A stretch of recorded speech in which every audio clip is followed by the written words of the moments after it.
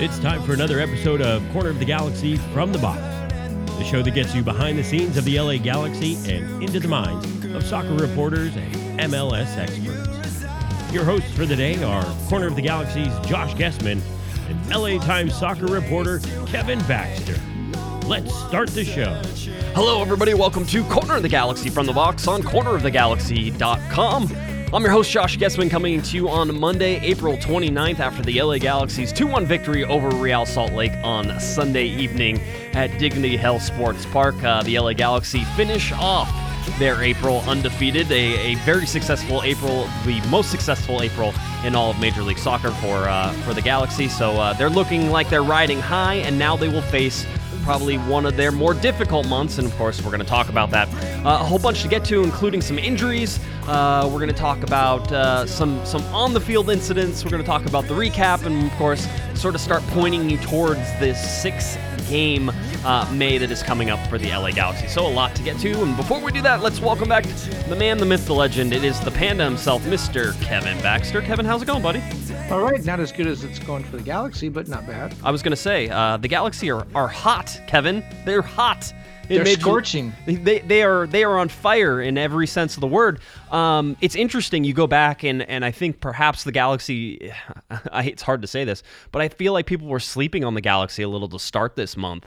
I still believe they're probably not as recognized maybe as they should, but there's also some reasons for that. Is they probably could have lost some of those games that they played in throughout the month of April. But the bottom line is they didn't. They finished the month with 4 wins and 1 draw.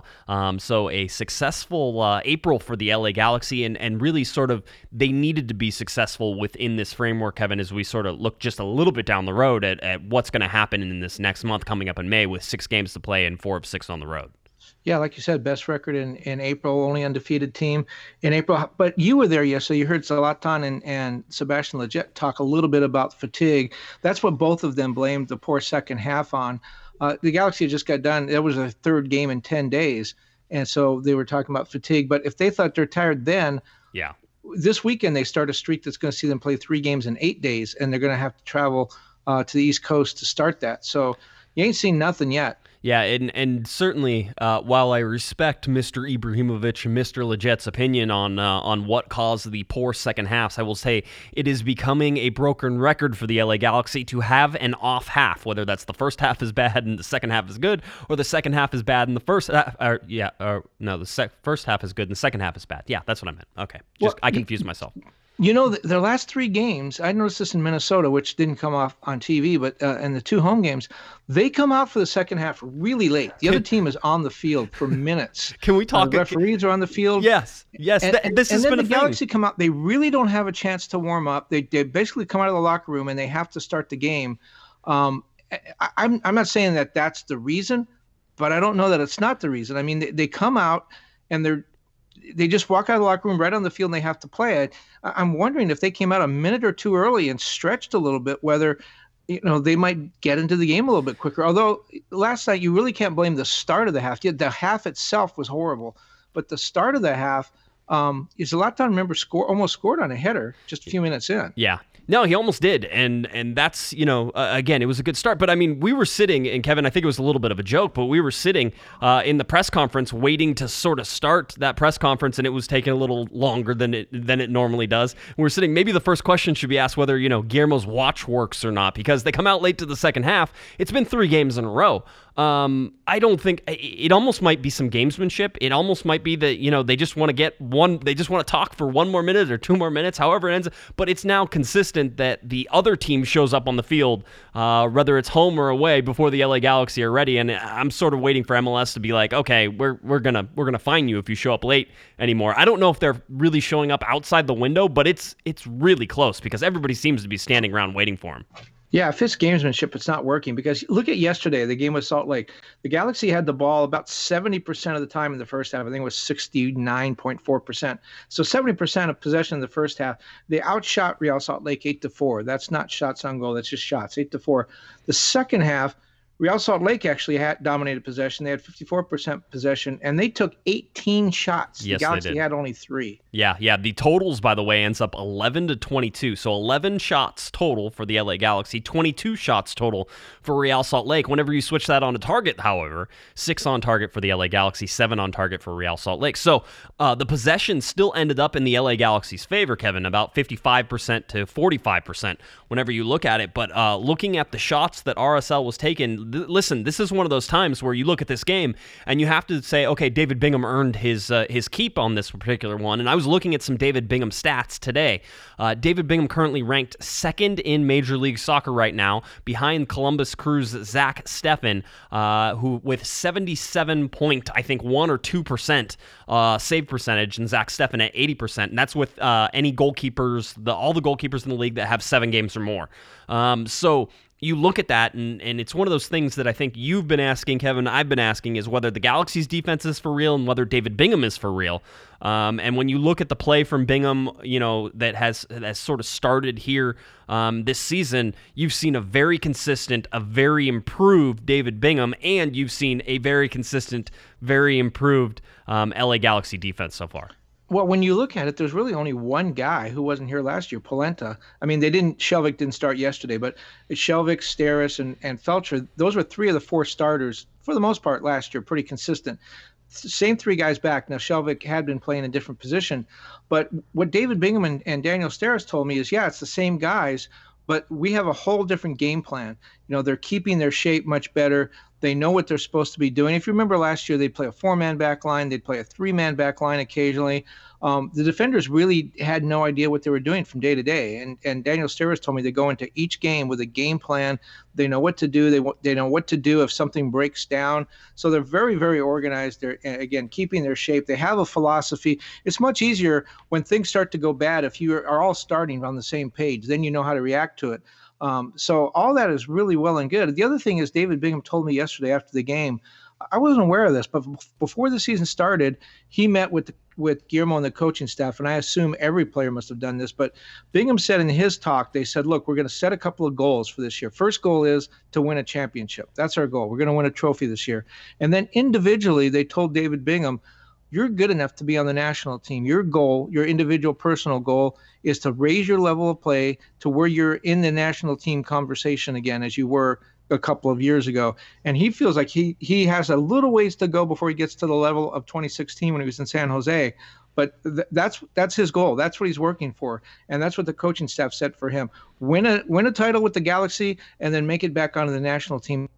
Yeah, it makes a lot of sense, trying to get back on the national team. Here was exactly Guillermo Barros-Schelotto's comments on David Bingham coming into to his press conference after the game. He says, I think he's getting better and better every game. He's pretty good. It's really good for us. Even we can take some risks because we know he's at a good level. We could give the possibility for him to be to the rival to get him out of his box. But David is at a big level now. Maybe, I don't know about the national team goalkeeper, but he's at this level, and I think it's pretty good. So even Guillermo trying to drop a little bit of, hey, the national team goalkeeper is a goal for him. So, yeah, David told you that. Guillermo told you that. It seems like it's something.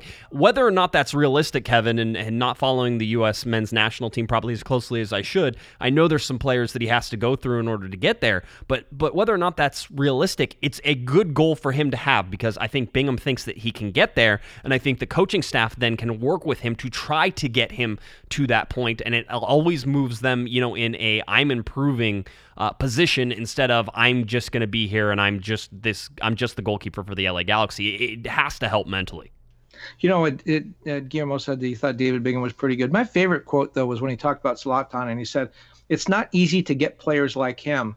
He's really good. Yeah, he's really good. Yes, he is. Guillermo sees something in Zlatan that the rest of us apparently don't see. He's really good, he said. Well, Guillermo was quite talkative in this postgame, which is usually not the case. I would say that he's usually... I got a smile out of him. You got a smile out of him? You were there were Maradona references. There was Messi and Ronaldo references. It was funny. I think the main thing was you sort of asked after Guillermo had hinted that that Ibrahimovic is up there at the level of Cristiano Ronaldo and Leo Messi. And then Guillermo had sort of said something about Maradona. He goes, well, is he at the same level of Maradona? Basically, Guillermo came back and says, I can't be neutral about Maradona. I played with him. He's more than a soccer player in Argentina. And so I can't be neutral about that, which I thought was a fun sort of, back and forth.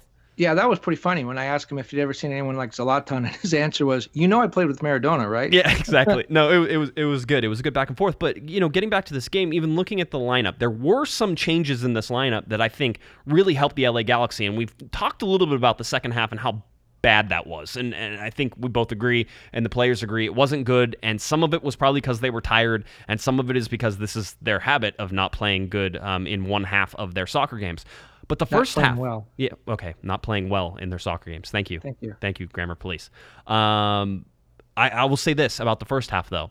The first half was one of the most exciting bits of soccer I've seen the LA Galaxy play with Ibrahimovic on the field. You would have to go back to Minnesota when Ibrahimovic didn't play to sort of get that same sort of excitement, and not the midweek game Minnesota, the one where the Galaxy played at home and beat Minnesota 3-2 in one of their more complete games, where I said that they probably went about 70 minutes of completeness. But in this particular case, Chris Pontius coming in for the injured Roman Alessandrini. We're going to talk about that. Antuna over there on the left, who I thought had a great game. The other changes was Felcher came back into the lineup at right back with Julian Araujo not in the lineup, but he did train on Saturday ahead, and it was more, they figured that they had the reinforcements that they needed, and they didn't need to push Araujo, so I would expect that Araujo would be available if they need him for this New York run and for these string of games that come in the next 8 days after this weekend. So I think that's there. And then it was Jorgen Skjelvik goes to the bench in place of Didi Traore, who I had talked about on Thursday night having a huge game for LA Galaxy 2, playing out of his mind, and the next thing you see is Didi Traore coming in and starting at left back. Now, some people have pointed and said, well, Guillermo's watched Jorgen Skjelvik play, Kevin, and he's decided that if Traore's playing good down at LA Galaxy 2, that warrants senior team minutes right now, and that they could easily put Jorgen to the bench. I think it's a combination of two things. I don't think it's just Jorgen's play. I think it's also the travel, and it's also how busy it was, right? And so you look at all those things, and I think that's what sort of made Traore over there at left back. Now, having said all of that, Traore was the highest rated player by who scored on the field, and I can understand why they had it. Yes, he looked exhausted in the second half. I would imagine he was exhausted, much like the LA Galaxy in the second half. But throughout the game, he put in some good defensive work. His one big mistake, and Guillermo even sort of pointed it out, was on the goal that RSL scored, that he followed the wrong guy, that he allowed somebody to get in behind him, and that's really what led to the shot, which Bingham saved, and then the eventual putback and goal by let's see, who scored that goal? I thought I had it easily in front of me. There it is by Donny Toya. So looking at all those things, I think Didi Traore was really good in his first MLS start. He had 2 minutes before, so it wasn't an MLS debut, but in his start, he comes in. And now if you look, Kevin, you have a 20-year-old left back in Didi Traore. You have a 17-year-old right back in Julian Araujo. And the LA Galaxy feel like they are more poised to have guys who can just play for now and into the future than perhaps they have had in quite a long time. Well, the interesting thing about Didi Traore is when it looked like Araujo was not going to be able to play, my first thought was Dave Romney. I was not as enamored with his performance, Traore's performance at Galaxy 2, because I think there's a huge step up from USL in Galaxy 2 to MLS and the Galaxy. So just saying, hey, this guy had a great game down on the track field, let's bring him into the main stadium, and he'll play the same. That I don't think that necessarily follows. Oh, by the way, the other thing is he celebrated his first MLS start yesterday with a bottle of champagne, and he's only 20. So yeah, but that's illegal. You can't do that. In France, it's not. In France, it's not. So we're not in France. It's allowing it. It kind of brings the other point. He's a 20-year-old guy who was signed after he won an audition. Essentially, it was a casting call, whatever you want to call it. He showed up, wasn't scouted. Performed well, signed, and has proven himself. And he replaced a guy making $1 million a year. You know, one of the most expensive defenders in the league, in Shelvik. I did think that maybe Dave Romney would come in there, and your answer to that yesterday was that Guillermo sees Romney as a center back. Romney sees himself as a center back. He can play outside back, but he is a center back. And so Guillermo is saying, this guy's a center back. We're not going to move these players around anymore. And maybe that's what Steres and Bingham are getting to, that they have a plan, that if you are a center back, you are a center back, and you don't move back and forth. So maybe that's part of Guillermo's strategy too. He'd rather play a 20-year-old and give him his first start than push Romney out there, because he wants Romney concentrating on playing center back. Yeah, and Dave Romney now, it looks like on Monday as we're recording, LA Galaxy 2 plays, and we've been told that it looked like Romney would be down with Galaxy 2 in this particular game. I don't know if the lineups have come out yet as we're recording, but that was sort of suggested to us that might be the plan. So in order to get minutes, and that was really what the answer was for that. So anyway, so you had Felcher back there, who I think still looked like he's not 100% recovered to me, Kevin. Still looks like he wasn't quite as quick, although he was good in the first half again. But that's the thing about the first half. You and a bunch of people had talked about the LA Galaxy's over-reliance on Zlatan Ibrahimovic, and I understand the sentiment. Lots of people have that sentiment, including experts all across. On my Thursday show, which I was by myself, I get to say crazy things whenever I'm by myself. You know this. So when I'm talking to myself on the Thursday night shows and there was no co-host, I said the problem with the LA Galaxy is that they weren't using Zlatan enough. It wasn't that they were over-relying on him. They weren't using him enough. And I said, if you get Zlatan Ibrahimovic to be the playmaker and to have guys run in and around and behind him, that's how you get more offensive threats. And that's going to open up places for other players to run in behind. And I was talking about Antuna and Leggett, and in this particular case, Boateng and Pontius. That's what you wanted to see. And what happened in the first half is Zlatan Ibrahimovic, as he explains it himself, basically says, I was getting bored, I was getting lonely, and I wanted to come find the game, so I dropped deeper. And we've seen this from Zlatan. And it works to varying degrees depending on sort of what the defense is around him. But with Zlatan dropping back, it forced Leggett up and over top of Zlatan. It forced Antuna to run in behind Zlatan. It forced Pontius to run in and sometimes even take a position above Ibrahimovic, more than just playing sort of that right midfield. And what you saw was a fluidity and a diversity in an attack that RSL could not keep up with. That led to the first goal. It led to the first goal, absolutely 100%. And by the way, Diego Polenta gets a tip of the hat as well there, Kevin. He had one assist on the night, but really he was the main reason for both goals, as he penetrated forward and was able to put passes into dangerous places that eventually led to both goals. So Diego Polenta, the roaming center back, as one Jelle Van Dam used to be, actually getting the offense going as well. So all of these things combined to do exactly what you wanted to have happen, Kevin, which was that the Galaxy did not 100% rely on Zlatan Ibrahimovic, that Uriel Antuna comes in, 21-year-old Manchester City loanee, comes in and scores his first, and he confirmed this, his first senior team goal. So apparently wherever he was playing in Holland before, Kevin, he didn't get any senior team goals, and so he said it's a senior team goal. That's important and it's good. So it's almost like his first professional goal. Whenever you really think about it, it's not, because he's been being paid for a while. But all those things sort of combined to saying that the LA Galaxy had the diversity in attack that you and a lot of Galaxy fans wanted, and that came at the ability for Ibrahimovic to drop down and play playmaker. And I think that's going to be an option for him, and choosing when to do that and how to do that and still getting chances for Ibrahimovic in the box where he's most dangerous is sort of the balancing play the Galaxy need to figure out from here on out. Well, I'm going to argue with Zlatan a little bit, because RSL was so flummoxed by Zlatan's decision to drop back that I wonder if that was maybe part of the game plan. Is you saw in Minnesota United had three guys around Zlatan at all times, without the additional threat of Roman Alessandrini on the field. They really had no one else to worry about, and they had three guys on him. And whenever he got the ball, they collapsed on him, and as a result, Zlatan had only three shots in the entire game, one on goal, and it just did not have a good game offensively. And I'm wondering if the coaching staff looked at that and said, let's drop him back a little bit. RSL will follow him up the field, and that will open up things behind him. And I think you saw that in the first half. Now, it didn't work so well in the second half. And by the way, I do think Polenta's goal, or his assist, was a great pass, but I think it was more a defense of a miscommunication and went right between the two center backs, neither of whom really moved. They kind of each looked at each other and the ball squirted between them, and that led to the goal. So I think RSL might have helped on that a little bit. So I think that might have been by design. I do want to mention something else about Zlatan at the risk of drawing the ire of a million people. Yes, Zlatan's off to the second fastest start to an MLS career in history. Yes, in 34 games, he has 31 goals. Only one player in the history of the league has ever done better. But as everyone notices, and there's been a ton of comment about it on social media, Zlatan does have a very short fuse in the field. If a pass does not go the way he wants it, if someone takes a shot when Zlatan feels he's open, he's very demonstrative, and he's not shy to let people know what he thinks. And there are some people that said, well, all strikers are like that. And that's true. Robbie Keane was like that too. I think Zlatan, maybe because of his size, seems to take it to a new level. And I think there are some people that feel like he's throwing his teammates under the bus a little bit by showing his displeasure at their play. And he seemed to be very rough on Pontius and Rolf Feltscher yesterday.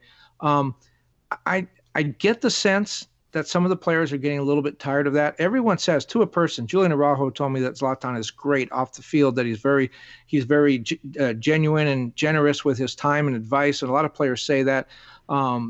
Dave Romney, who was the subject of a lot of Zlatan's ire last year, talked about how on the field, he's a jerk, I guess is one way to say it, that he's really on players, wanting them to be better, but is very tough on them. And then when the game ends, all that's gone. As Zlatan said yesterday, what happens in the field stays on the field. But my point is, last year we used to ask players, have you ever seen anything like that? Did you ever see anyone score goals like that? Did you ever see anybody take over a game like that? And they all answered the same way. No, this is tremendous. We've never seen that. He's such a great teammate. I've tried that same question a couple of times this year, and the players I've asked it of have deflected it back onto themselves. I remember asking one player about coming back from injury and how Zlatan played so well coming back from injury, and the player said, well, I'm coming back from an injury too. What about me? And you kind of saw it, I thought, with Sebastian yesterday. We asked about Zlatan scoring the game-winning goal and how he stepped up, and Sebastian talked about how he made the pass for the assist. And I think some of the players are feeling like their contributions are getting a little bit ignored, and that whether it's us in the media asking the questions only about Ibra or whether it's Ibra sort of taking the spotlight to himself, I think some players are feeling like it's kind of wearing thin a little bit. I'll disagree with you. I don't think. Of course you will. Of course, yeah, I know. I don't think they care. I'll be honest. Right now that they're winning, nobody cares about anything. They're winning. If things start going sideways, if things start getting bad, they'll care more. But to be honest, I don't think anybody cares right now. The Galaxy are winning. They're finding ways to win. They're beating good teams. I was watching a bunch of games over the weekend, and I said, hey, maybe the Galaxy's, best game really this season was against Philadelphia in terms of the opponent that they beat. But you also have to look at Houston. The Houston Dynamo continue to impress outside of the game where they played against the Galaxy, which people have argued they should have won. I would argue that the Galaxy have played in many games now that other teams should have won. It's the good teams, and not to sound like a broken record, but it's the good teams who, on days where they don't play great, are still winning. And right now, the Galaxy are that team. I don't think we've seen a complete performance from them. And certainly that has left Zlatan and many to sort of question the way that they have performed and been angry at some of the results that they've had. And, Zlatan still thinks that the draw in Minnesota was 3 points lost, or 2 points lost with the draw. Having said all that, you look at the LA Galaxy and they've dropped a total of 5 points through 9 games, Kevin. I mean, bottom line is winning fixes everything. Yeah, winning fixes everything, though. No, they haven't looked good. You're absolutely right. They should have lost the Chicago game. I think there's a number of these games that they could have lost. You're right. They haven't put a 90-minute performance together. They really haven't looked good. And you said they're finding ways to win. In a way, Zlatan's finding ways to win. He has 4 game-winning goals. And when the game gets, like yesterday's game, it's coming down to the wire, he finds the way to score the winning goal. So if I'm right and the players are a little bit jealous or tired of the act, or if you're right and they're not and they just care about winning, the fact of the matter is they are winning and Zlatan's making them win. So, it's all good as long as you're right. It's all good as long as you keep winning. But if he hits a little bit of a drought and the team goes south, we'll see what happens. Yeah, I'll say this as well, is that I think that's, everybody, and certainly even in my recap, you can see that there's a heavy presence of Zlatan Ibrahimovic. When you score a game-winning goal, that's what's going to happen. But the fact is that the team, even in a half that they were dominated by RSL, found a way and got a pass. I mean, Sebastian Lletget running into the space. Diego Polenta penetrating through, lobbing a ball over the top. Zlatan kicking it back out. It's still a team game, and Zlatan very rarely scores these goals all by himself. In fact, I don't think it's happened this year that he scored a goal all by himself. He hasn't been creating a ton of these. He is finishing these, and that's what you need him for, and I think the players understand that. I also think that we've seen the Galaxy play at levels that have rivaled some of their 2012 and 2011 and maybe even the 2010 years, maybe even 2014 with the tiki-taka sort of football that was branded after that. I think we've seen them play that way. It just hasn't been consistent throughout the game. The first half against Real Salt Lake was just dominating. RSL had no answers for it. It's the same thing that Philadelphia and head coach Jim Curtin said after it. Is they play at a pace that we were not familiar with. And I think with the Galaxy, and if you look at the draw in Minnesota, I certainly talked about the field conditions, it took away their ability to be quick and to be fast and to sort of use that pace against them, because you saw guys slipping all over the place in the first 10, 15 minutes, and then nobody slipped anymore for most of the game, and that was usually because they slowed down. They had to adjust to the field conditions. So you look at the Galaxy, and their potential right now is through the roof. It's just finding that potential and allowing Zlatan to be the star. Let him be the star. Let him do what he needs to do in order to get fired up. And in this particular game, apparently it was manufacturing a duel with a player from Real Salt Lake. And I'm sure that I'm going to just say his name wrong because I've been practicing it. I'm not even going to try. I was trying. So it's Nedum Onuoha. That's really good. You did a good job. Yeah, I went to the pronunciation guide on the website. I had to try it, and I've been saying it. So Nedum Onuoha. So Onuoha and Ibrahimovic get into this. Now, I did not notice anything until about the 60th minute, and that was when Ibrahimovic decided to drag Onuoha down by the shoulder in just one of those, I'm going to get a yellow card, and I'm going to pull you down, and it was, one of those things that you see Zlatan do. Now, all of this is sort of under the idea, and I think that Galaxy fans are under the idea that these two were jawing before that. I didn't notice it beforehand, but I started paying attention after that because obviously that was whenever it really popped up. Now, that could have happened earlier in the game. Don't know. But Zlatan was looking for something, and he even talked about it in the postgame, Kevin. He was looking for something to quote-unquote activate him.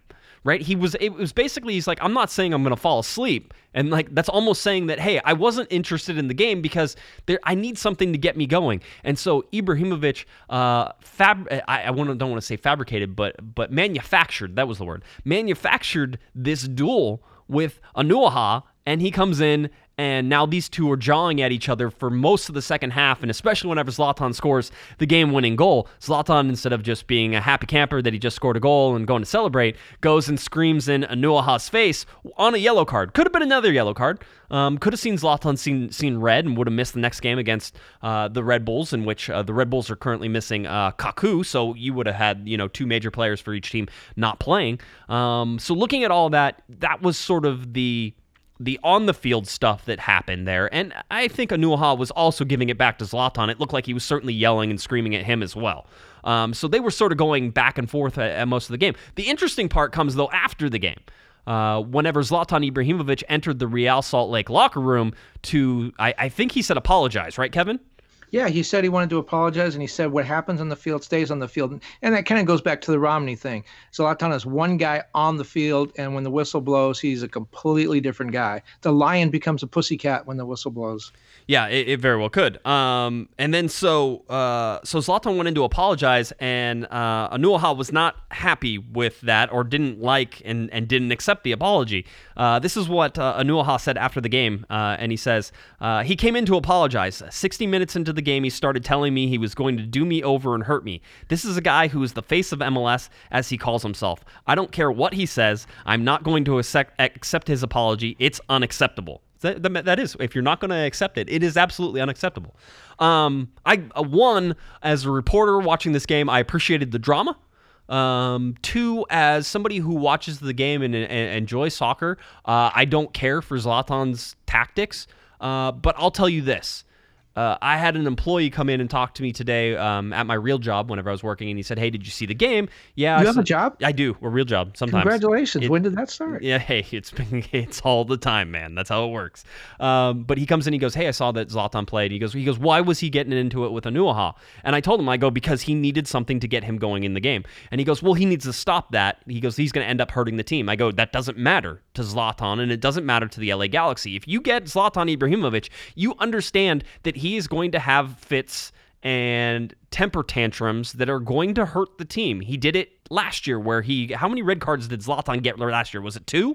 But he's received red cards. He's received yellow cards. He has been suspended for games. All of these things have sort of, come together to understand that Zlatan Ibrahimovic is an extreme emotional animal that will go out there, and whenever he needs to, Kevin, he will manufacture drama in order to pump himself up. And I told the employee, I was like, if Zlatan Ibrahimovic doesn't start this particular duel or, this trash talking, whatever it is, he doesn't score the game-winning goal. I truly believe that, because that's what Zlatan needs to get going. I don't like it. I think it'll end up hurting the LA Galaxy, but if you're the Galaxy, you live with that, because he's going to come out and score the game-winning goal for you if it all goes to plan. So that's sort of the thing. For Anuaha's comments, he's a guy who got beat as well. I mean, we have to understand that he got beat for the game-winning goal right in front of him by Zlatan Ibrahimovic, a guy who he was drawing with as well. I don't have any problems with Anuaha's stance on not accepting Zlatan's apology. That doesn't bother me at all either. Well, here's a couple of multiple problems with that story. One, first of all, you having a job. I'm not sure I'm buying that. But Even if you did have the job, having a coworker come in and as you paraphrased him, pronouncing Anuaha's name correctly, that also stretches credulity. And then just a factual correction. Zlatan had 1 red card last year. Right, and it was for that hands to the face incident. Correct. Against, who was it against? Was it Chicago? It wasn't Chicago. No, it wasn't Chicago, because that game in Chicago was the game when it was like 18 degrees. Remember, he scored the only goal at the end of the half. Yep. He has 5 yellows. He has 2 yellows already this year, including 1 yesterday. Yep. But the red card was before the Minnesota game, I think, because he missed that Minnesota game at home. Yeah. So I forget who they were playing. Yeah, I'm sure I can find it. But you're absolutely right. First of all, Anuaha is a guy who played 8 years in the Premier League with Manchester City and had over 100 appearances. So this is not a shrinking violet. This is not as we see many MLS defenders, a young kid that played in college and really hasn't played outside the U.S. This was a seasoned guy, and maybe that's why Ibra went after him. But you're absolutely right. He was not in the game, I guess is the best way to put it. And he needed to fire himself up. And for him to be smart enough to recognize, I need to do something. I need to get into this game. I need to, he said he talked about sort of he needed something to set the fuse. And for him to be smart enough to do that, speaks to his experience. It's not, you're right, though. It's not new. If you remember, he came in, played 19 minutes in the first El Tráfico and had those 2 brilliant goals to beat LAFC. Very early in the 19 minutes that he came in, we're talking like 5 to 10 minutes after he'd come off the bench, he was barking at Carlos Vela. He went right after their captain, their guy that had scored 2 goals, their World Cup star, went right after him, and that was what sort of got him into that game. And that to me was sort of a wake-up moment too, because he's just brand new in the league, and here's one of the players in the league. Zlatan's in his first 10 minutes in the league, and he's going after the guy already. Yeah, it was interesting. I mean, that's how it is. I mean, that's how it all is, and he's been doing it since he was at Malmo. This is nothing surprising. If you're surprised and shocked by this, you don't know your history. I'm not, and by the way, that's not me condoning it. As long as there was nothing that crossed the line in terms of anything racial, anything prejudicial, any of that, I'm usually okay with trash talking. The fact that Zlatan does it so visibly is probably just what's different, because I know there's trash talking in most of these games as it goes, and you just don't get to see it. Zlatan, because of his size and because of his larger than life persona, Kevin, usually takes the brunt of this stuff. if it's me, I would prefer he didn't do it. Understanding that he uses it to fire him up as a Galaxy, you live and die by whatever he does, and I would understand why fans enjoy it. I would understand why fans don't enjoy it. I get all sides of it, and it just is what it is. It's not something for me to get upset. All right, this is a fact. This will happen. It will continue to happen for Zlatan, and whether or not he gets fined by the league or suspended by the league or anything is something that is going to happen and come down, and that's what you have to deal with if you're the Galaxy. Well, let's talk about that. I mean, he didn't do anything. You're not going to fine or suspend him for pulling the player down. So no, that's the one physical thing he did. I agree with you. Can't we all get along? Can't we just all yes. play and have fun? Yes. But he didn't do that. He was trash talking. How can you fine a guy for trash talking because you saw him, or because it's Ibra? All eyes are on him. That's another thing. You talk about he's big, he's larger than life. Everyone's watching him. How do we know Joe Corona wasn't barking at somebody? Yeah. How do we know that other players weren't doing Beckerman or other players weren't doing the same thing? Because we weren't watching them. So, and we don't know what was said unless someone comes forward and said, "Here's exactly what he said," and this crossed the line. We don't even know what was said. For all we know, he was saying, "Hey, you want to go out to dinner afterwards? I know there's a really good In-N-Out by here." We don't know that's maybe that's what he said. We don't know. So to fine a guy or suspend a guy because he's trash talking, if it doesn't cross the line, if it's not personal, it's not racial, let him. Let it go, because you don't know what other players are doing. I would think the only thing that MLS might have a dim view on is Zlatan Ibrahimovic going into the locker room of Real Salt Lake. Now, people pointed out that that's perfectly fine as long as you go in there, and and if Zlatan really did want to go in and apologize, which seems like it would, but I did see that they had to be separated, sort of, and ushered apart in that locker room. So that's why it's sort of like, okay, now you go into the locker room. Did you need to be there? Was that the important thing? And Zlatan may have wanted to be like, maybe he went up to him and said, "Hey, man, that was a great battle. Thank you. I appreciate it." And had that professional courtesy that we've heard Zlatan has whenever he's off the field. Maybe that was what it is. We have no idea. I didn't get the audio from it. You can see the video and it's out there. But it's just interesting. I know there's people, it's certainly the hot button issue. It's the thing people are sort of talking about today, where RSL fans are complaining. I think head coach Mike Petke said he wouldn't say enough to get himself in trouble, so he's just sort of stayed out of it. And that was a guy. But I mean, bottom line is that you're hearing from Zlatan Ibrahimovic, who said it wasn't an issue, and he's the guy who scored, and he's the guy who initiated all this. And then from the other side, Anuha is basically saying, "Hey, you can't say these things to people. That's not how you act like professional." And you're also talking to the guy who got beat for the game-winning goal. So I mean, there's all sorts of different angles that you can put at this. And my bottom line on this is that it's Zlatan Ibrahimovic. This is not the first time. It's not the last time. And you live and die by the consequences that he generates, whether that's red cards, whether that's anything else. And by the way, the red card was against Montreal. It was? Okay. Yes, yeah.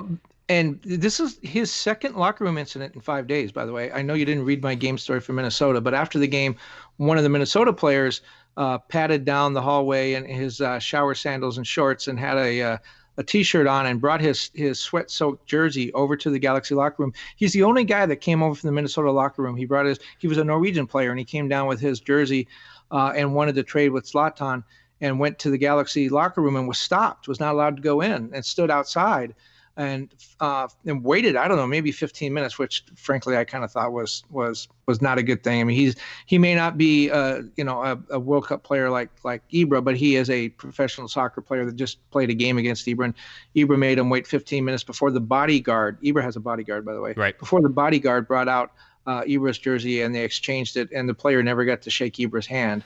But he did get his jersey, so that's what he wanted. That's what you get whenever it happens. All right, so why does Ibra have a bodyguard? He's the biggest guy in the league. Shouldn't Boateng have the bodyguard? I think Ibra is Boateng's bodyguard. That's true. That's probably true. That's how it works. Anyway, so it's just an interesting little tidbit. I'll just closing up the RSL, sort of mailbag and this game. I thought Chris Pontius was the answer to Romain Alessandrini's absence. I thought Chris Pontius was excellent. His ratings certainly showed that he was an excellent player in this particular night. He is the guy who can create some offense. He's a known goal scorer. He's a hustler. He knows the passes. He combines well with Ibrahimovic. He is going to be that answer. Now, the question mark is, can you rely on him to be sort of that steady presence at that position and start every game until September, as we talk about, Romain Alessandrini and his injury. So that's sort of, I think closes. I know Antuna had a really good game and people were really high on him. For me, I think Felcher didn't have a great game, but you expected him to be a little rusty. We talked about Traore. We talked about Bingham. Boateng coming off the bench is a much better answer than Boateng starting. Has been now almost Boateng's entire career. So that will be something you can continue to watch. Also, with the transfer window closing now in about 8 days, Kevin? 9 days? 9 days maybe? May 7th. Yeah, May 7th, the LA Galaxy on the clock to still possibly bring somebody in on that offensive side. And Dennis DeClosa has talked about, sort of getting somebody who's a Swiss Army knife who can play a bunch of different positions. And the more versatile they are, the better it'll work for the LA Galaxy. And we'll see how that goes. One thing that was left out of the conversation last week when DeClosa talked about, he told me a couple weeks ago that all the things that he said, they were scouting somebody, they were advanced scouting, they decided they liked him. It was going to be a versatile player because he's looking ahead to the U.S. Open Cup in the summer when it gets hot and people can't play every game. So he wants a guy that can fill in the midfield on Saturday. Then in the midweek game, he can play forward. But the one difference is when he talked to me a couple weeks ago, he said, we don't know if we're going to be able to get him by the end of the transfer window because he's still playing with his club team, which told me he was a European player, that had a club season that went through the end of May and didn't think his team would give him up. Last week, he was talking about, we hope to get him here by May 7th. That got me a little interested. Did they change? Are they going for now perhaps a lesser player because the player they really want is not available? That doesn't seem like what Dennis would do. Or are they exerting some pressure on that club and saying, look, you guys are where you are, whatever team it is, you're not going to go up, you're not going to go down. It doesn't make any difference to you. It's a big deal to us. Can we work this out, ahead of the window closing? So I'm just curious whether they change the player they want because they're panicking a little bit, they need somebody in here, or whether they're able to, again, exert some pressure and get that guy here earlier. Kevin, I don't know if you know this, but Romain Alessandrini is injured. As a matter of fact, he had surgery last Thursday, and he will be out until September. The funny thing about that surgery is I had actually asked, speaking of the Minnesota trip, I actually asked three members of the Galaxy Crack PR staff that very question before the game on Wednesday. How is Romain? And it was like, oh well, we you have to ask Guillermo. We can't tell you. Clearly, they knew something was up. So I asked Guillermo after the game, how's Romain? And he said, well, I have to talk to the doctors. We really don't know yet. We're going to talk to the doctors. I'll find out later. 12 hours later, get a release that Romain Alessandrini had undergone surgery. So clearly, everybody knew. The PR staff people knew. Guillermo knew. It wasn't emergency surgery. He was not picked up in an ambulance and driven to the hospital for emergency surgery. This was planned, and everybody knew what it was. I was a little miffed that they didn't tell me that. And I tried to think, what could it be? It can't be competitive reasons because they'd already played the game. It was after the game that I asked Guillermo. So they couldn't have been trying to keep anything from Minnesota. Minnesota clearly noticed that Romain was not there and didn't play, so it wasn't a surprise to them. And the surgery was announced before the RSL game, 3 days before the RSL game. So it wasn't a competitive advantage for the RSL game. So, I don't know why they did that, but I am not one of those people. We've talked about this before. I don't think players should be forced to talk to the media. I think they should want to. They shouldn't be forced. So this is not the Galaxy withholding something from the media. It's more the Galaxy withholding information from the fans and not honestly answering a direct question. How was Romain? I need to talk to the doctors. Is not Romain's about to go into surgery and we'll let you know what happens tomorrow. I kind of look at what you and I do as we're the conduit between the team and the fans and the season ticket holders. They can't call all 20,000 people that were at the and say, oh, if you're coming out to see Romain Alessandrini, if he's your favorite player, he's injured and he won't be able to play in the game. That's kind of what we do. We keep people up to date on, who's going to start, who's going to play, who's having a good season, who's having a bad season, the team that's coming in, what they're all about. And we can only do it if we get honest information. If I don't ask about Boateng and they don't tell me about Boateng. That's on me. But when I ask a direct question about a designated player and I get a less than honest answer, then that's on them. Yeah, it's hard to sort of put this one into perspective because I had been asking after the lineup was announced for Minnesota. I also asked LA Galaxy PR about it, and I was told that we'll have a definite answer in the next couple days. And it was like, okay, and I knew you were in Minnesota, and I knew you were going to ask Guillermo about Roman, and I was like, we'll have the answer. That's because you told me to. Yeah, that is true. And I couldn't remember if I actually texted you and told you, or if I just thought that I did. Sometimes I think things and don't do them. But yeah, I was like, you need to ask about Alessandrini, and you were like, yeah, okay, no problems. And so you ask, and then you don't get an answer, and then ultimately it comes out for a press release on Thursday. I mean, is it just the matter of you want to wait till after the surgery to make sure that everything's okay? Is that the sole motivation for this? Because it wasn't like this is a long-term injury. The competitive advantage you've already covered is out of there. I mean, it ultimately comes down to is what is the responsibility of a team towards the reporters and towards the fans? Are they supposed to just be honest about things? Does it matter? I mean, is this more of a professionalism thing that you and I dig on more? Do you think the fans care that you didn't get an honest answer on Wednesday night? I mean, that's where I sort of come. I have to understand where the Galaxy think it's okay to I'm not going to say lie, but certainly deceive in some of these questions. I mean, is that what's allowed? I mean, everybody knew that he was having surgery on Thursday. There was no surprise. I guarantee that probably every person in the PR department knew that he was having surgery on Thursday. And if they want us to go through Guillermo as the sole injury provider, that's cool, but you're not getting the information whenever you're talking to Guillermo right now, and it's not coming out from a lot of things. Well, I mean, he didn't even know, if you remember, he was not even sure it was an Achilles with Zlatan and didn't know which leg it was in. Now, again, whether he was disseminating or that's not even the right word, whether he was unclear or whether he just didn't want to tell us, I don't know. But yeah, I'm kind of on both sides of it, believe it or not.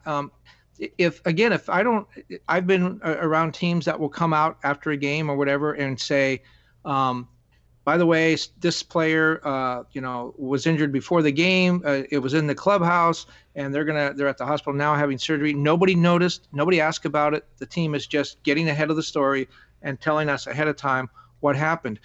That's always appreciated. I don't necessarily know that that's required, but it's appreciated. So going back to the other example, if Sebastian Lletget doesn't play and no one asks about him, and the team doesn't say anything, that's fine. It'd be great if they did. But when you ask a direct question, how is Roman, and the answer is less than forthcoming, that's where I think the problem is, whether it's because we're supposed to tell the fans or whether it's just they're honest. I mean, if I ask you a question and then you give me an answer that's a lie, it doesn't even matter what we're talking about. You just lied to me, and I kind of feel like Guillermo lied to me. And this all goes back to, I know I get at social media a lot of times, people will say, "What did the Galaxy do to you? Why are you so mad at them?" And it's not that I'm mad at them, but I do get mad over these kind of things because I think it's unnecessary. And I'll go back to very early in the season. Somebody in the Galaxy PR department told me in the press box, and certainly they weren't supposed to say this, and I think they know it was a mistake immediately. They said that Guillermo is going to be the conduit now between the media relations department will not make releases on the players, that Guillermo is the guy who will tell us about injuries and status of players, so don't come to the PR department, and that they had already told Guillermo, by the way, you're being too honest with the media. You don't have to be that honest. And it's like, wait a minute, you just told me that the guy I'm going to ask for injury information has already been told by the organization to lie. Yeah. And that's how we started the season. And so maybe that's another reason why if this were just a blip, like, oh, Guillermo had a slip of the tongue like Sarah Sanders did a couple weeks ago, okay, fine, we'll move on. But I have information from a PR staffer telling me that they have already told Guillermo not to be honest with us, and then Guillermo's not honest with me. What am I supposed to do with that? Yeah, it's one of those, us trying to figure out what the story is all the time. We always have to weigh all of these factors whenever it comes into it. So it's tough. And switching gears a little bit to Roman and actually his injury and sort of how it. Yeah, he's hurt. Yeah, he's hurt. That's what you heard. Listen, this is the downward spiral for Roman Alessandrini. Certainly, if you look at his performance last year, and he struggled to stay healthy last year. However, he scored a bunch of goals and had a bunch of assists, and all of those things still happened, and he was good. He ended up being a good player, but he has been injured. You look at his time. Let's see. He played 62.7% of the total available minutes in 2018, and not through this last game, through 8 games, he had basically played 39% of the total available minutes whenever it comes. In my story that I wrote on Alessandrini, I said ultimately the injury could mean that the Galaxy's designated player will be unavailable for at least the next 19 games in the best of scenarios, and could potentially miss 22 of 34 total games this season, and that's on like the best side of things, Kevin. This comes after Alessandrini has played just 281 minutes in 2019, missed 3 out of the first 5 games the club has played to this point, and didn't make it to pass 25 minutes in 2 of the 5 games he started this season, all due to various injuries. This has been a thing that has been going on the last couple of years.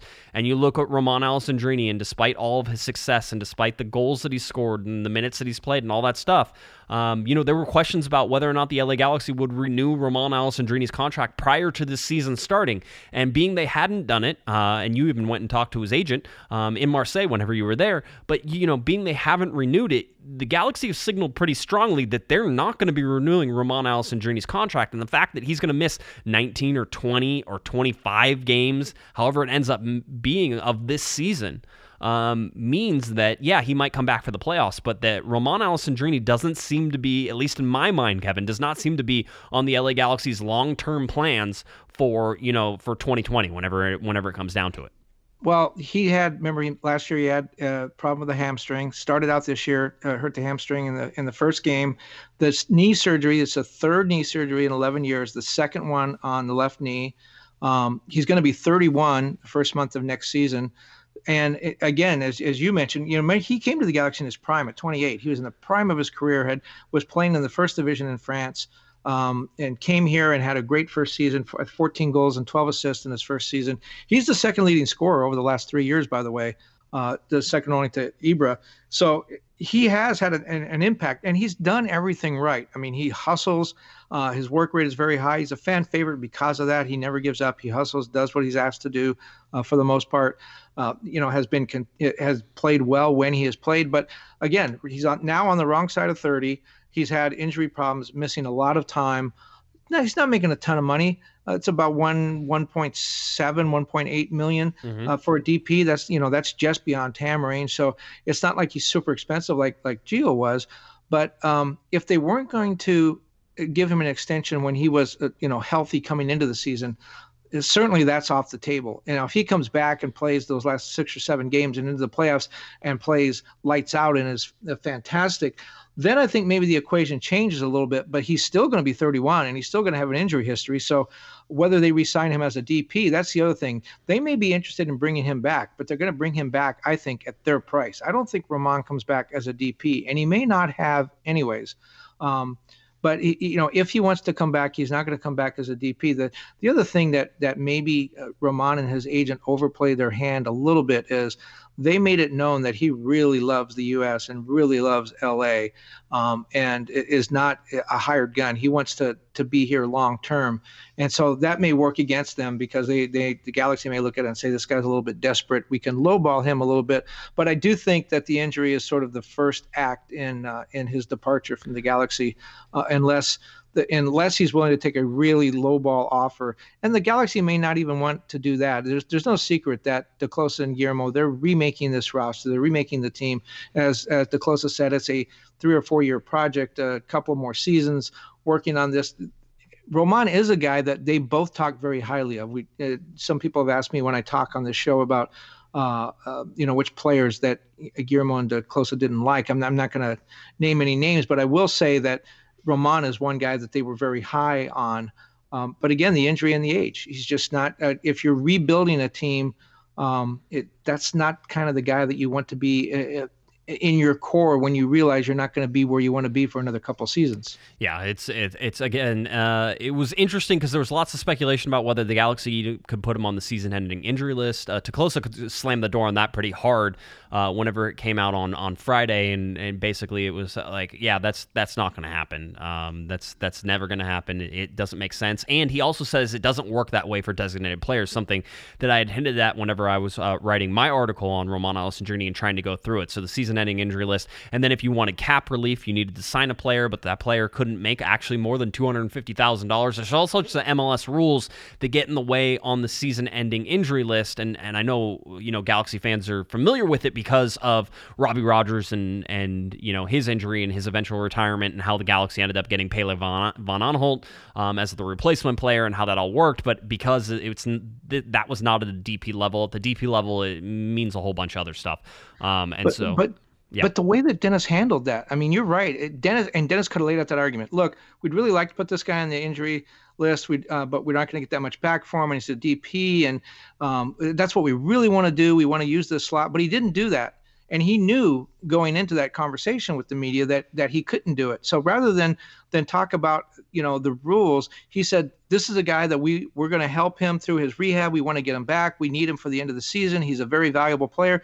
If you look at what Dennis said, he was very complimentary of Roman and what he means to the team and how important he is to the team. I thought that was kind of classy, because I knew that putting him on the injury, the season ending injury list would have been tough and would not have given the Galaxy the money and the space that they needed. So what he did is turned around and made it look like Roman's the most valuable guy on the team. Now, for Roman, if he gets back in August or September, he thinks the team really wants him back, and they do.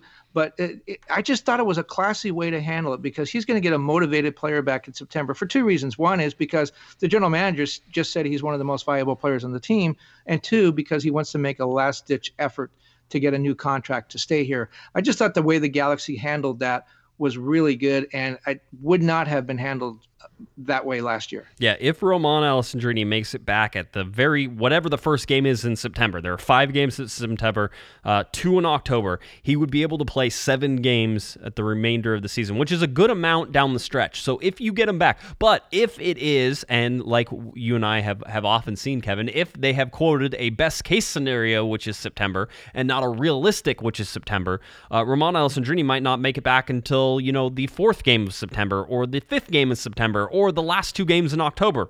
All those things sort of affect, what he'll have or what effect he'll have on the LA Galaxy in that stretch. And the Galaxy, certainly right now in the position that they're at, and they weren't at this position last year whenever you look at it, they're in a position to be in the playoffs. So, going into the playoffs and understanding that you're going to have single elimination matches in the playoffs and all sorts of fun stuff that's going to happen, having Roman Alessandrini be back and healthy and ready to go is not a horrible thing to have happen, Kevin.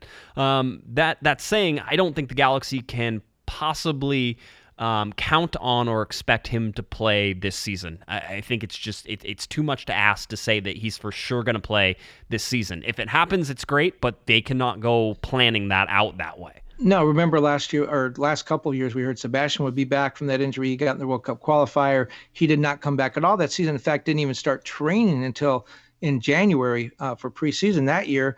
Same thing with Bajo Husidic. He was going to come back and never did at the end of that season, and he was supposed to be back in midsummer. So you never can tell with the rehab and what the needs of the team are, how much they rush a guy back.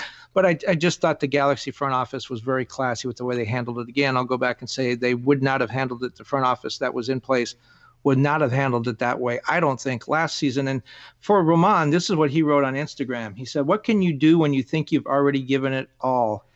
Get up and move forward. I had a successful knee surgery yesterday morning, the 3rd in my career, and hopefully the last one. This one is for meniscus root tear. I'm very disappointed, but I will not give up, not now and never. Someone told me the athletes build themselves in adversity. Once again, I'm in the middle of it. I will be out at least 4 months. I see you soon, Los Angeles." There you go. I mean, again, he's a fan favorite because of the heart that he shows on the field and, quite honestly, off the field and his love for the LA Galaxy. That's why he's a fan favorite. I wouldn't count him out. It just, in terms of planning the team, certainly Dennis DeClosa, Guillermo Barros-Schelotto have to understand that Roman Alessandrini is not going to be available to them for quite some time, and so you build the team without worrying about whether Roman fits into it or not. You build it for this year and 2020, quite honestly, as you're going, which you have talked to Teclosa, and he seems to have a firm grasp of not just building for this year, but building down the road, which is why if you look at Pipo Gonzalez, Giancarlo Gonzalez coming in, Pipo, he hasn't started yet, and I think that's a little surprising to me, but now I understand sort of the philosophy that Guillermo has around him, which is, why would I come in here and destroy something that Daniel Steres and Diego Polenta have built and have done a really good job with? The LA Galaxy defense is one of the best defenses in Major League Soccer right now. Daniel Steres has been one of the most consistent defenders on the LA Galaxy and in Major League Soccer this year. Diego Polenta has been, after he sort of shook the rust off, has been a rock back there for the Galaxy. Why was, and Guillermo, seems to be acknowledging this, why would I go through and just destroy that? Pipo Gonzalez is here. He's going to be here for a while. There's a reason we went out to get him. He's a World Cup international guy. He understands how all this plays, and he's going to come in and help out, and he wants to do that because he knows he has a long-term place on this team as well. So there's no reason to tear something apart when it's working. If Daniel Steres and Diego Polenta put in perfect games for the rest of this season, Pipo Gonzalez may not get on the field as a center back. But he's certainly coming in and doing these sort of spot fill-ins as he's getting comfortable with the team. And I think eventually, even with squad rotation, you're eventually going to have to sit one of those guys, and Gonzalez is going to finally get his start and get out there. Well, that's what Dennis and Guillermo are both looking at, depth, and they've talked about that, and they're talking about it in the sense of the Roman replacement, is that we want a guy who's versatile that can play two positions, because we're looking down the road. We're seeing hot summer matches. We're seeing U.S. Open Cup. We're seeing, what is it, 6 matches in May. We see all these things coming down the pike, and we need some depth. And so Giancarlo Gonzalez sitting on the bench, that's not the worst thing in the world to have happen. No, it's not, and it works for the Galaxy. It's, again, you're right. They have depth. They have depth at every position. You look at the defensive side of things, except forward, and that's where. And to be fair, that's where they're trying to address things right now. Right. And so that all makes sense. Going further, Team of the Week was announced today by Major League Soccer. Major League Soccer has put Jonathan Dos Santos, who I argue is the Player of the Month in April. You argue that he's the player of the year and player of the century. He's on your all-century team already. He is the LA Galaxy's most valuable player through 9 games. Absolutely. You can say it's Zlatan Ibrahimovic all you want. Jonathan Dos Santos has been way more consistent than Zlatan and has been a key contributor. The fact that the LA Galaxy defense is so much better, and a key contributor that they're scoring goals and they're able to control the midfield. Jonathan Dos Santos has been ridiculous so far this year. He deserves to be Player of the Month, hands down. Anybody who argues that didn't watch games in April. Now, it's always hard for me to sort of say, and by the way, I would like to point out, I have absolutely no vote in the Player of the Month, which is not chosen by the North American Soccer Reporters. I have a vote in Player of the Week, and Evan Bush and Jonathan Dos Santos were my 2 picks today, and I had Jonathan Dos Santos as 1 and Evan Bush, Montreal goalkeeper, as 2, and Evan Bush ended up winning. That's fine. I have no problems with that. But you look at this, and I don't have a vote on Player of the Month, but Jonathan Dos Santos needs to be in that consideration. He played great. The other sort of surprise, maybe not. I already told you that Didi Traore was the highest-rated player on the field for the LA Galaxy. Traore made the bench for MLS Team of the Week in his more first champagne. More champagne. That was not. It was not. It was the sparkling apple cider. That's what that was. Oh, it wasn't champagne. By the way, I do have a vote for Player of the Month. What's it worth to you? Yeah, I was gonna say, let's sell votes. Yeah, that's good. No, you vote however you feel is necessary, but I would tell you that you should look at Jonathan Dos Santos, and he was the best player on the best team in the month. If that doesn't get you the Player of the Month, I don't know what does.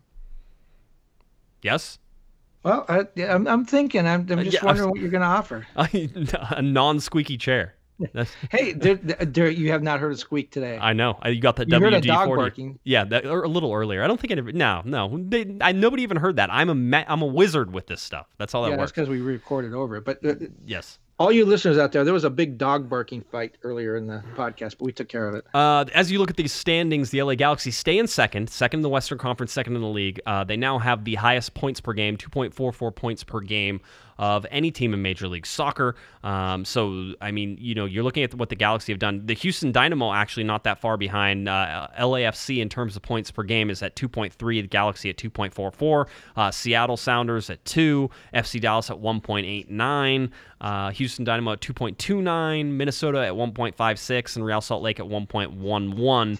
after the loss to the LA Galaxy. Speaking of where the Galaxy is and all those numbers, when you look back at the Bruce Arena teams from earlier in this decade, they had some incredible stretches where they had a lot of shutouts and a lot of wins at home and did all these incredible things. When you look at this team, I think maybe it's sneaking up on people because we've had a couple of lean years, but the numbers don't lie. When you look at this team, they have 7 wins and 22 points.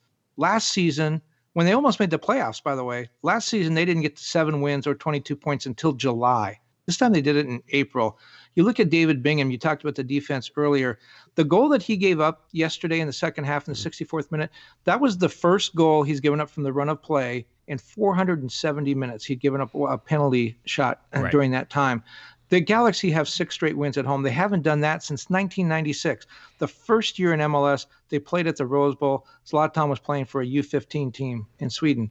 So these numbers are some of the best of all time in the franchise and in MLS. When you look at Zlatan, the second player, actually there's 2 others that are tied with him. So he's the 4th player to get 31 goals in his first 34 games.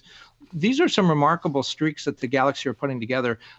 They rank with the best of all time on a team that has won 5 MLS Cups. So there's something happening here. Yeah. And they haven't played a great game yet. No, and that's sort of the thing is they haven't, and you expect that it still gets better. If you look, though, I mean, as great as they are, they're still at the 4th best start they've ever had in their history. Well, it's the Galaxy. I mean, it is history here. It is. You go back to, let's see, if you go back to through 9 games, the 1996 team had 25 points through 9 games. The 1998 team had 25 points through 9 games. The 2010 team had 23 points through 9 games. And so the Galaxy at 22 points are right behind those guys. I mean, you're looking at it, and even if you go to the next one, almost everybody wins in the next game too, in game number 10. So they're still going to be the 4th best, even if they can beat the New York Red Bulls coming up, which is going to be different. Or difficult to do. Larry Morgan wrote a great article that sort of, encapsulates the Galaxy defense, sort of the change that has been going on. But if you look at the LA Galaxy, through 9 games, scored 15 goals, conceded 8 goals, Kevin. So if you look at the offensive goals projected right now, you're looking at about 56, 57 goals over a 34-game period. And defensive goals right now, they are on a pace to only give up a little over 30 goals, so 30.2 goals right now, and that number is a gigantic. So in 2018, the goals conceded were 64. In 2017, it was 67. Some of the better years the Galaxy have had, 26 in 2010 and 28 goals in 2011, as far as conceded, 29 goals in 1999. So the Galaxy have put together, but that number right now, and they've had a bunch of home games, and certainly the away games are going to start coming in. There's the possibility that this LA Galaxy team is ridiculously good, and I think everybody's sort of figuring that out. Now, switching complete, sort of pace on this, the Galaxy now have 4 games out of 6 games in the month of May. We've already talked about that. They will be on the road, and that's 2 East Coast trips as well. And that all starts on Saturday, a 2 p.m. Pacific time kickoff when the LA Galaxy versus New York Red Bulls at Red Bull Arena on ESPN. I'm going to check the time on that because that came from their training schedule, but I thought it was a lot earlier than that. So I'll check it while Kevin talks here. But Kevin, the training schedule here is a little interesting too in terms of when they're going to leave and where they're headed to. Yes, and they're taking a charter. And there's been a lot of talk about charter flights with some of the things that happened back on the East Coast with Montreal missing their flight to New England. It's only a 75-minute flight, and the airline couldn't pull it off, so they had to get a charter. But each MLS team is allowed 4 charter segments a year. That means if they fly to Kansas City but they have a layover in Phoenix, those are 2 segments. No one charters a flight to have a layover, so it's really the idea of segments is kind of stupid. They have 4 charter flights. The Galaxy are using 1 because they're going to fly to New Jersey for the game with the Red Bulls. They're going to fly on Thursday, train Friday. They're going to play the game Saturday. Then they're going to stay in New York, train and do regeneration on Sunday, fly to Columbus Sunday night, spend Monday and Tuesday in Columbus, play the game there on Wednesday, and then charter home. And the reason they're chartering home is because they have a game with New York City on Saturday. If they charter home Wednesday and are able to get out of Columbus on Wednesday and be in their beds Wednesday night, then they can train Thursday and Friday and be prepared for that game with New York City. If they didn't do that, if they waited, they would have just one walkthrough session between the Columbus game and the New York City game, and clearly that's not enough. So they're going to charter back. You talk about projections. I have them at 80, and they won't continue. No team is going to continue to play like this. But if they did, just to let you know how they're doing, they're on pace for 83 points and 26 wins. That's pretty good. Yeah. But as you're right, things are going to get a little dicey with the schedule going forward. And then remember in June, they have only 3 games in June, but they have 2 in early July. They could have players miss all 5 of those games if they're called up for the national team. And who might get called up for the national team? Well, certainly Sebastian Lletget is a candidate to get called up for the U.S. We're talking about the Gold Cup now. Definitely Jonathan Dos Santos is gone. He's going to miss probably 5 games if their teams go deep into that tournament.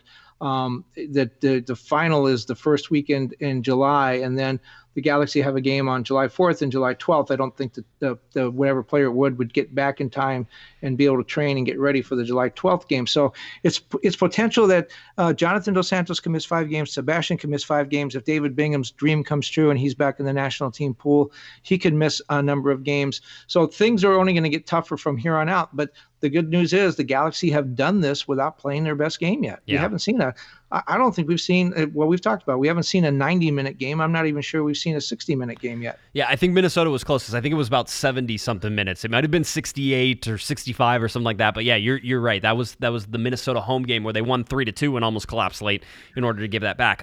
Correction on the time, because the times while they were listed in Pacific time on the training schedule was not. They were actually in East Coast time. So the game is actually Pacific time, 11 a.m. on Saturday, May 4th. That game is broadcast on ESPN. That's where the LA Galaxy will travel to New Jersey and play the New York Red Bulls at Red Bull Arena.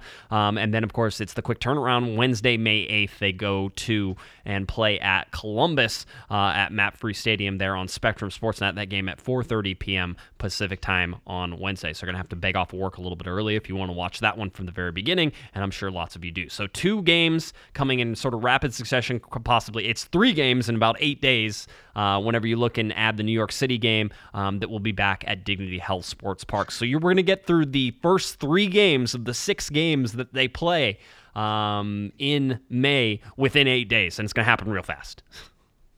So it's going to test that depth. My guess is we're going to see some Giancarlo Gonzalez during this stretch. We're going to see a lot more of Chris Pontius. So Perry Kitchen probably needs to hustle back because they could use him during this stretch as well, sometime in May. Hopefully he'll be able to get back on the field because I think they can use him now. Yeah, it seems to be all pointing in that direction. Perry Kitchen, actually, that's one of those things. If there was actually training to go to and sort of pay attention to earlier in this week, Perry Kitchen might be one of those people you might actually see out on the field now. And so we'll be looking for updates on him as well. Yeah. Do you play him in an LA Galaxy 2 game? I mean, I know they do that in baseball where a guy goes out and makes a rehab start or plays a few games just to get his timing back. Do you put Perry Kitchen, a guy like him, a veteran? Yes. Do you put him in a Galaxy 2 game? Yeah, absolutely. Because of the length of time that he's been out, I would give him at least some time to sort of get his game legs under him in a game that doesn't matter. So that way he understands. Because the problem is that Perry Kitchen is probably not going to start, Kevin. So he's not going to be able to work himself into a game. He's going to have to come in off the bench, and trying to get up to that game speed after you've been off as long as him, it would be nice to have at least one, 60 or 70 minute run out for LA Galaxy 2, so that way you can get your feet back under. That's my thinking. Maybe the training staff thinks that, in training he gets that sort of tempo and understands and it'll be fine. But I think you're right. With all the games coming, the Galaxy are going to test all of their depth as they come forward, and so it'll be interesting to see where they plug in things and sort of how they rotate some of that stuff. And Gonzalez is certainly one of those guys. Boateng and Pontius rotating. How do you rotate Antuna if you need to give him a break as well? Though he's 21 and you probably use his legs and say you'll be fine, you're young, you can recover. All those things. So it'll be a matter of managing minutes. And I think that while we say that we haven't seen the LA Galaxy's best game, I don't know that you would expect to see the Galaxy's best game in their next 2 that are both on the road. Maybe coming home and playing against Colorado on Sunday, May 19th, after they were at home on Saturday, May 11th in New York City. Maybe that makes sense where you might actually see the Galaxy be able to put some things together. But it's going to come fast and furious again, because they go Sunday, May 19th, then it's Friday, May 24th, so that's a short week. And then a short week again, as it's away to Sporting Kansas City after that Orlando game on Wednesday, May 29th. That'll be a tough game, even though Sporting Kansas City is a bit of a train wreck right now. There's plenty of time for Sporting Kansas City to right the ship in that particular one. And then, like you talk, Sunday, June 2nd, is pretty close to Wednesday, May 29th. So it's very quick turnarounds through all of this for the Galaxy before they get a little bit of a break for what I'm calling the Women's World Cup break coming up, from June 2nd to June 22nd. So, it's really a Gold Cup break. But, I'm not paying attention to that. I will watch the Women's World Cup. These two games on the road too. The Red Bulls won the Supporters Shield last year, and Columbus Crew, Team Giassi, they're going to be very tough. A guy who you haven't heard of, and I wonder what his situation is now with all of the guys they're bringing in on defense now. Giancarlo Gonzalez, the Polenta before that. Then they have Araujo and Traore now, who are definitely a part of the picture. You still have Shelvik. You still have Rolf Felcher. Romney going down to Galaxy 2. Thomas Hilliard-Arce. I wonder if we're going to see him again. Hilliard-Arce, Hugo Arellano as well. Yeah, I mean, those guys seem like they're locked into G2 right now, and that's probably where they'll stay to get minutes because they're not going to get minutes with the senior team. But with the rotation, with the tired legs, with injuries and everything else, and, the Galaxy just played a game where I believe, Kevin, they actually escaped without anybody getting seriously injured. Oh, knock on wood. Yeah, that happened this last game. I can't jinx that now. That happened last game. It coming forward could totally be, sort of back to reality for the Galaxy, who haven't been able to stay healthy very much this season. So, again, the team looks like it's trending towards healthiness again, and Roman Alessandrini sort of gets set off to the side because he's not going to be back until September. But the Galaxy seem to be inching closer to that healthiness, and it's probably at the right time that they do it with all these games coming up in May. All right. Anything else you want to talk about? You good? No, we talked about a lot of stuff. Yeah, we went way too long. That's normal. Congratulations on that job, by the way. Yeah. You're funny. I actually have 2 real jobs and then this fake job that I do all the time. And the fake job takes But you spend way more time on the fake job than the real job. You don't know that. Way more. You don't know that. I spend a lot of time on all of the jobs. So that's how that works. I'll call you to talk about the Galaxy and you go, I'm in a meeting, let me step outside. Not like call me back, but I'll put this work stuff on the side so we can talk about Thomas Hilliard-Arce. It depends on what the meeting is. Most meetings are useless. So whenever I'm like, hey, I don't need to be in this meeting, I can step out for a second. I'm like, yeah, what's up? Is there something important? And then you're like, oh, I wanted to talk about, a goalkeeper becoming player of the week. I'm like, your dream happened this week. Don't ask for it again. That's right. Who was player of the week? That's right. Evan Bush. That's right. You keep going, I really want to vote for a goalkeeper. You got him. There it was. Congratulations. Two shutouts. 2 shutouts. He played well. Good for him. He also put charter flights on put it on the front page for MLS by complaining so much about Montreal's poor travel situation. Hey, and as he should, and as they should, and that's one of those things MLS still has to pick up. All right. If you're looking for Mr. Kevin Baxter on Twitter, you can find him at KBaxter11. And head on over to latimes.com where you can find all of his coverage of soccer in Southern California, including the U.S. men's national team, U.S. women's national team, both L.A. clubs in Soccer City, USA. There you go, Kevin. I got you. I wanted to poke Portland one more time. Soccer City, USA, right here in Los Angeles right now with both L.A. teams at the top of the standings in Major League Soccer. So head on over latimes.com for all of Kevin's coverage right there. If you're looking for me on Twitter, at JGuessman, JGUESMAN, and of course, at Galaxy Podcast. Cornerofthegalaxy.com. You can find all of our podcasts, articles, videos, anything else that you want to know right there. Live show coming up on Thursday. You can find the link on the live button right there on the front page of cornerofthegalaxy.com. All right. For the panda himself, Mr. Kevin Baxter, I'm Josh Guessman. You've been listening to Corner of the Galaxy from the Box on cornerofthegalaxy.com. Have a great one, everybody. You've been listening to the Corner of the Galaxy from the Box podcast on cornerofthegalaxy.com. You can follow the show on Twitter and Instagram at Galaxy Podcast, and be sure to check out and subscribe to iTunes, Stitcher, and Facebook by searching for Corner of the Galaxy. And for all of your independent LA Galaxy news, discussion, and entertainment, including this podcast, head on over to cornerofthegalaxy.com. Fans, thanks for listening. We ask that you be kind and courteous to your neighbors as you leave the podcast. We thank you for joining us and look forward to seeing you again. Until then, I'm Michael Araujo, and on behalf of the entire Corner of the Galaxy crew, goodbye, everybody.